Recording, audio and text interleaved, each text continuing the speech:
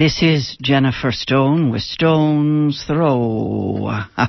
Today is July the 10th, 2007. And I got the wildest kick out of Gunter Grass and Norman Mailer on C-SPAN this week. What a hoot. I even taped it. Oh dear, today I really wanted to talk about Barack Obama's wife, but I'll save that. Check her out. But I'll put that aside because that's going to go on for a year, and it's exciting. But I want to talk about Gunter Grass and Norman Mailer because there is an article you can get by Gunter Grass in the New Yorker. It's the June issue, June the 4th issue, 2007. So I want to talk about that just in case you can still find that in the news stands. It's a spin on Gunter Grass's teenage days in the Waffen-SS. Ooh-wee. 60 years too late. But Norman Mailer said it's the best thing that he has read in the New Yorker in a long time, I think he said. He was being a bit cranky. Actually, Norman Mailer said that this might be his last public appearance. He talked about it as if it were an historic event. It may just be. The fellow interviewing him said, well, okay, so let's make it count. Anyway, he said that he Norman Mailer, was nearly deaf and that he probably wouldn't be able to follow the conversation with Gunter Grass, who had a lovely woman there doing the translating. Actually, Gunter speaks English perfectly well, and actually he's a funny guy with a sense of humor, but his most recent book is called Peeling the Onion. Norman Mailer's book of the moment is all about Hitler, called Castle in the Forest. So, of course, what is interesting is to watch these two men spin off on each other.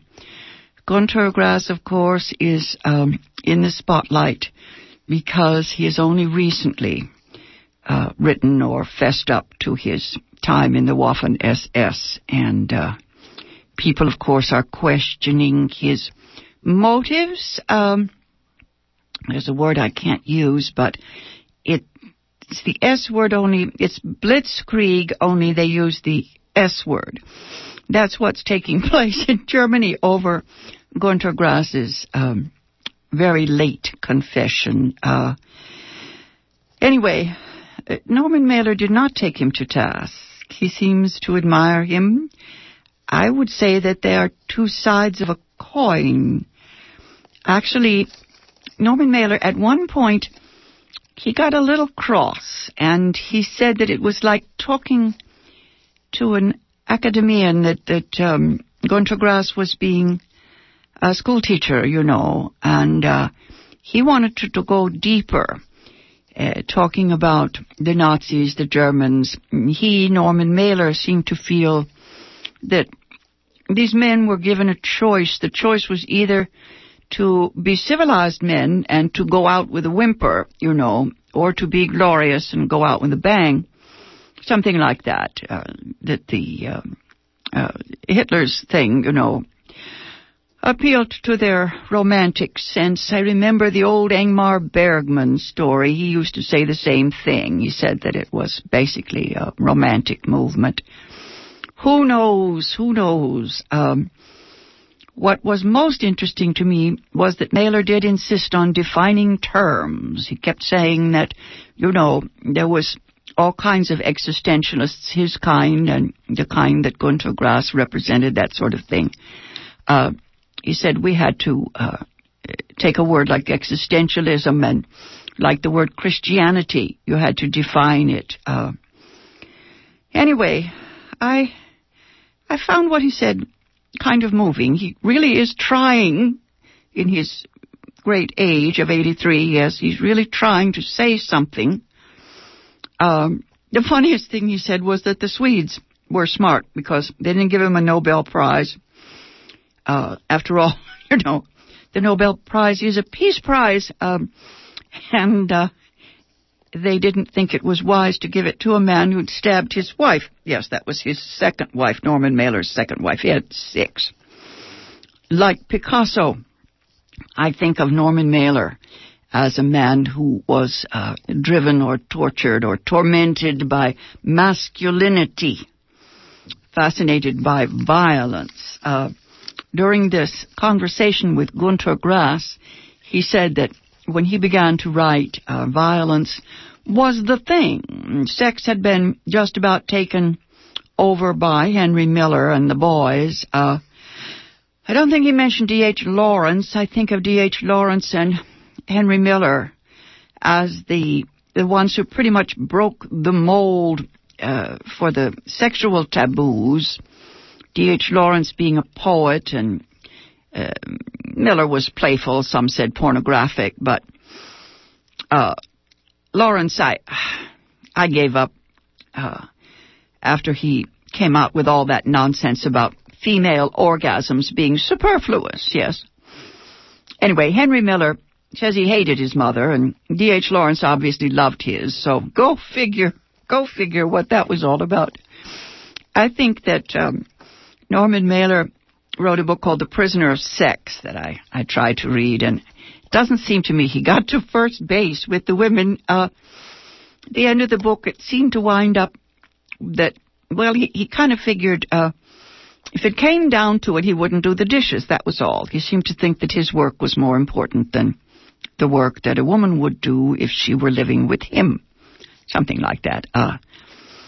It was confusing. Obviously, he hadn't got straight the real issue, which is, of course, that women are whole human beings, just like he is. Günter Grass is much funnier on the subject. He says that it was his mother complex that made him successful, that made him an artist, a successful novelist. When the wives or a couple of women sat him down, he said he cooked for them, but they were talking over what was wrong with him and about his mother complex. And he said there he'd fix them dinner. Anyway, they wanted him to go to a psychoanalyst, to be psychoanalyzed. And he said no. He wanted to keep his mother complex. It was valuable, made his work saleable. You don't want to give it away to an analyst. Anyway, he seemed to me to be what I would call very mellow, considering, especially since he's been in this trouble lately. He's a lot of fun. Norman Mailer, on the other hand, is a bit grim. I don't know why. I got a terrible pang looking at him. He reminds me so much of my father. He has that boxer stance. Norman Mailer is short, physical size. He says when he was a kid growing up, there were all these bullies, and that's where he got hooked on this violence thing. I've never interviewed Norman Mailer here on Cover to Cover or at KPFA. I bumped into him one day here in the mailroom, and I opened my mouth to say, "Good God, Norman," and then I stopped. Something in my lower chakras stopped me. I think he's authentic, and he did give me that strange feeling. My father was a violent man, and I still have something in the lower chakras that puts me off and makes me think I will wait and see. I will not tackle this one head on. Obviously, I have some primal fears that I acknowledge. I would rather not know that I still have them. Anyway, later I thought, why didn't I talk to him? He looks like a sweet old man now, and I remember his coming on television years ago and saying that the women's movement was out to get him. He said, how did I know the women's movement was going to come along and wash me out to sea? And I thought at the time, at least he had the grace to acknowledge their existence. He was talking about the literary establishment on the East Coast and how they had gone for him. It's funny, he still seems to see the female as a threat.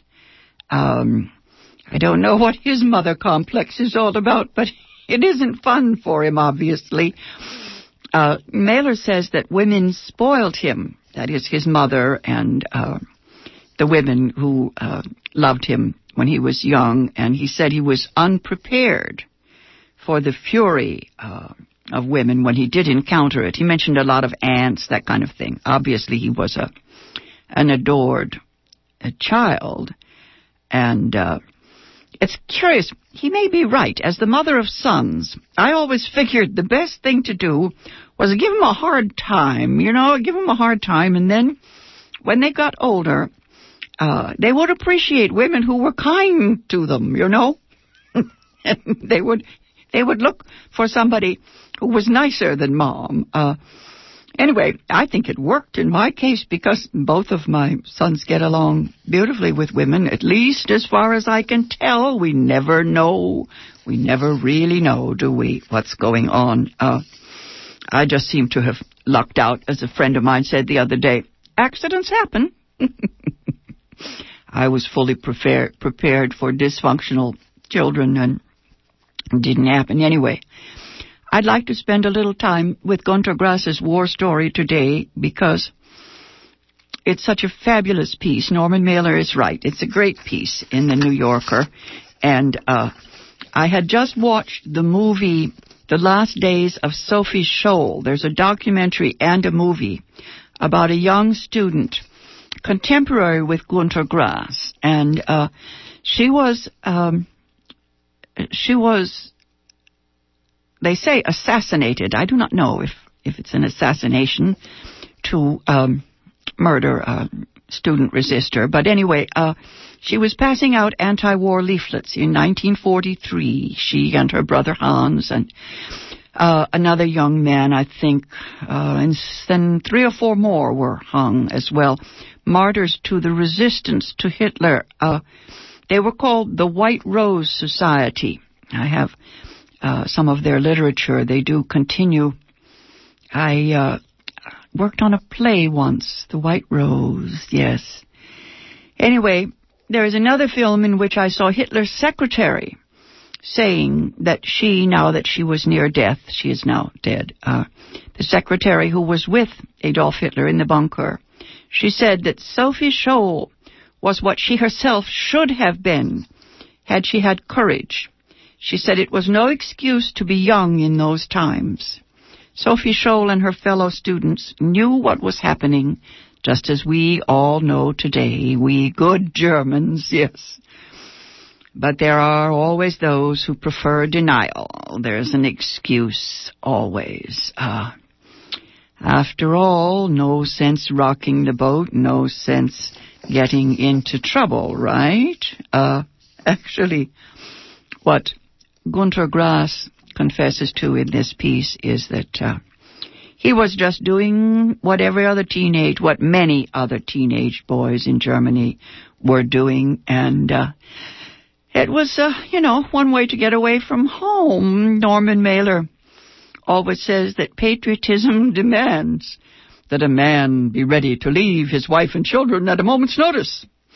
And Gunter just wanted to get out of the flat where his parents lived. Let's just read a little bit. There's a wonderful picture here of Gunter Grass in his Waffen-SS uniform. And then a picture with his very bourgeois sweet family in 1933 when he's a little guy, and his sister, his little sister looks just like me. I was born in 33. It's a little girl with glasses and a round face and pigtails. She looks exactly like a picture of me in the 30s. Anyway, Gunter Grass writes, in 1943, when I was a 15-year-old schoolboy in Danzig, I volunteered for active duty. When was, since I do not know the exact date and cannot recall the by then unstable climate of the war, all I can do for now is string together the circumstances that probably triggered and nourished my decision to enlist. No mitigating epithets allowed. What I did cannot be put down to youthful folly. No pressure from above, nor did I feel the need to assuage a sense of guilt at, say, doubting the Führer's infallibility with my zeal to volunteer. It happened while I was serving in the Luftwaffe Auxiliary, a force made up of boys too young to be conscripts, who were deployed to defend Germany in its air war.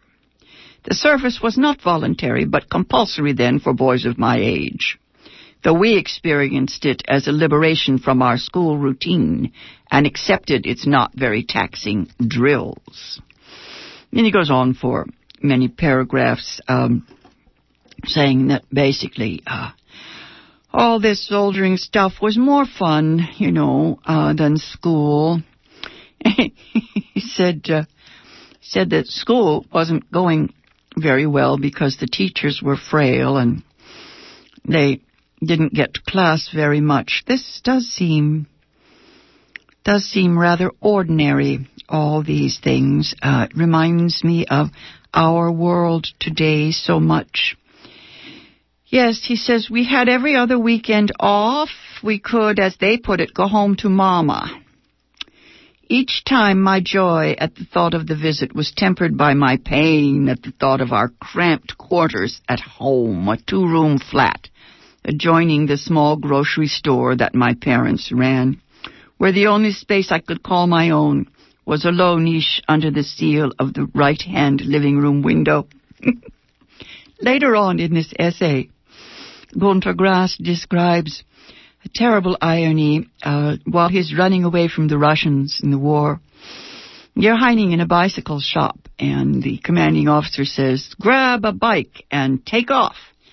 And he has to confess that he couldn't ride a bicycle, that his mother had never had enough money to buy him one. In the little store she worked in, there was not enough profit, and there was no bicycle. And so his officer said, well, you stay here and hold off the enemy while we escape. And, of course, what happened was that all of his fellows hit the road and were mowed down by a machine gun while he survived, just because he had never learned to ride a bicycle. He does seem to be fortunate, yes. He writes, at home I kept bumping into things and into the lack of things. A bathroom and a toilet, for instance. All we had at the battery was a common shower room, and beyond that, a common latrine. There we would squat next to one another, essing into a pit, and that didn't bother me at all.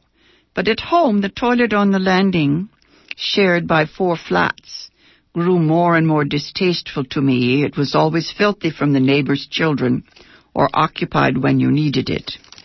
It stank, and its walls were smeared with fingerprints. The 2-room hole, the family trap, everything there conspired to constrain the weekend visitor. Not even a mother's hand could smooth away the son's distress. True, he was no longer expected to sleep in his parents' bedroom like his sister, but even on the couch made up for him in the living room, he remained a witness to the married life that continued unbroken from Saturday to Sunday. That is, I could hear, or thought I could hear, sounds I had heard, muffled as they were from childhood on, sounds that had lodged in my mind in the form of a monstrous ritual, the anticipatory whispers, the lip-smacking, the creaking bed springs, the sighing horsehair mattress, the moaning, the groaning, the entire oral repertory of love-making, so potent, especially in the dark. I had a clear picture of all the variations on marital coupling, and in my cinematic version of the act, the mother was always the victim. She yielded. She gave the go-ahead. She held out to the point of exhaustion. Now the hatred of a mother's boy for his father, the subliminal battleground that determined the course of Greek tragedies, and has been so eloquently updated by Dr. Freud and his disciples, was thus, if not the primary cause, then at least one of the factors in my push to leave home. I racked my brain. Oh, I thought of flight routes. They all ran in one direction, the front, or one of the many fronts, as quickly as possible. I tried to pick a quarrel with my father. It wasn't easy. It would have taken massive recriminations, and peace-loving family man that he was quick to give in. Anything to maintain harmony. The progenitor had a constant wish for the offspring on his lips. I want your life to be better. You will have a better life than ours. Try as I might to turn him into a bugbear, he was not made for the role. Oh dear, I have a footnote here. I see why Gunter Grass is such a sweet man. He had a loving father. Well, isn't that a trip? I tell you, nothing changes till the fathers love the sons. But obviously it wasn't enough to keep this kid out of the Waffen-SS. However, once he went into battle, he learned his lesson quick and never did it again. Anyway, Gunter Grass goes on to write, yet the suddenly unbearable 2-room flat and 4-family toilet on the half landing could not have been the sole cause of my urge to enlist. My schoolmates had grown up in 5-room flats with their own bathrooms, supplied with rolls of toilet paper instead of the newsprint we tore into squares. He describes elsewhere his father's great care in cutting up these newspaper squares to leave for toilet paper. Anyway, he says that some of his friends even lived in fancy private houses and had rooms of their own, yet they too yearned to get away, to go to the front. Another footnote here, it says, romanticism kills. Don't interrupt Gunter Grass, Jennifer. Like me, my friends wanted to face danger without fear, to sink ship after ship, knock out tank after tank, or fly through the skies in the latest model Messerschmitts, picking off enemy bombers. After Stalingrad, however, the situation at the front went downhill. And he goes on to describe his uncles and the people that kept the thumbtacks with the maps and all of this stuff and the worry about the end of the war. He said it wasn't the newspapers that fed my hero worship, but the newsreels. I was a pushover for the prettified black and white truth they served up. Not one newsreel failed to show the submarines returning home victorious. Das Boot, yes. Since I, when home on leave, would lie awake for hours on the living room couch after seeing them on the screen, I had plenty of opportunity to picture myself as a ship's mate during a stormy tower watch. He goes on to describe the glorious fantasies of being a submarine sailor. Yes, I think I remember the first time I saw the German film by Wolfgang Petersen, the movie Das Boot. It was all I could do to sit through it. I don't know why I made myself suffer so, but horrific pain. I believe they said there was something like 40,000 men who went down in those submarines. Anyway, this essay is exciting because it gives me the kind of portrait of a war and of a young man in war that is exactly like the portraits on our side. Yes, except that it's rather well written. Oh, dear, poor kid. He goes on to talk about all the dramatic details that he picked up from the movies and how he expected the war to be like a movie. I think of the young men in Iraq today who use the music. They can put the music now in their tanks. And they listen to that, the Flight of the Valkyries, the one that's in Apocalypse Now. Apparently, the soldiers really like to go to war to music. Anyway, he fails to get a job, or he applies as a submarine volunteer, but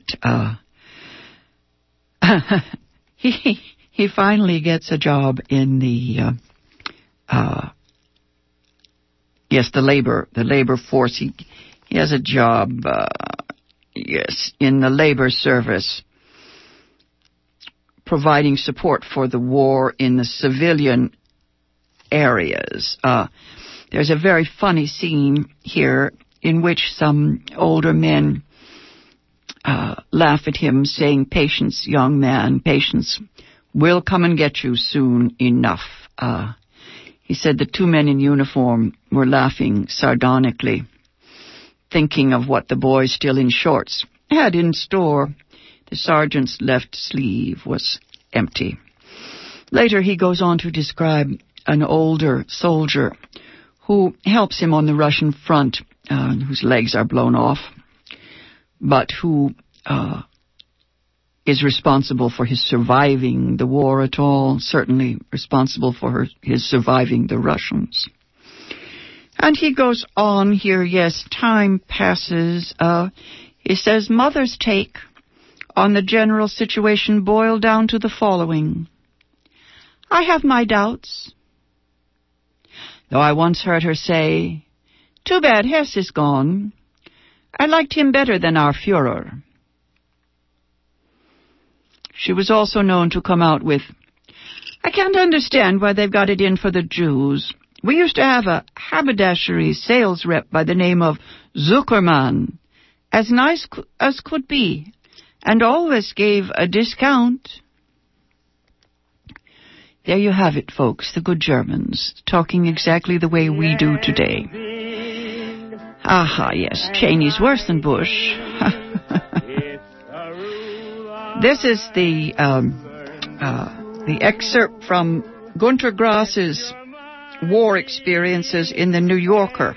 You can find it in the June 4th issue of the New Yorker. The great Gunter Grass, How I Spent the War as a Recruit in the Waffen SS. He wrote the Tin Drum. You remember Gunter. Check it out. This has been Jennifer Stone. Be back on the air Thursday morning at 8:20. Till then, go easy. If you can't go easy, go as easy as you can. Drop the shadow out of sight.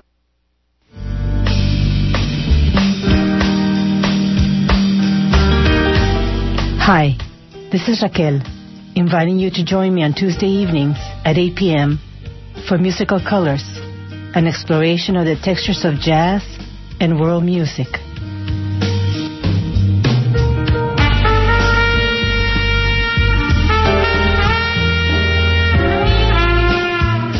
Join me, Raquel, for Musical Colors on Tuesdays at 8 p.m. here on KPFA, listener-sponsored radio, 94.1 FM.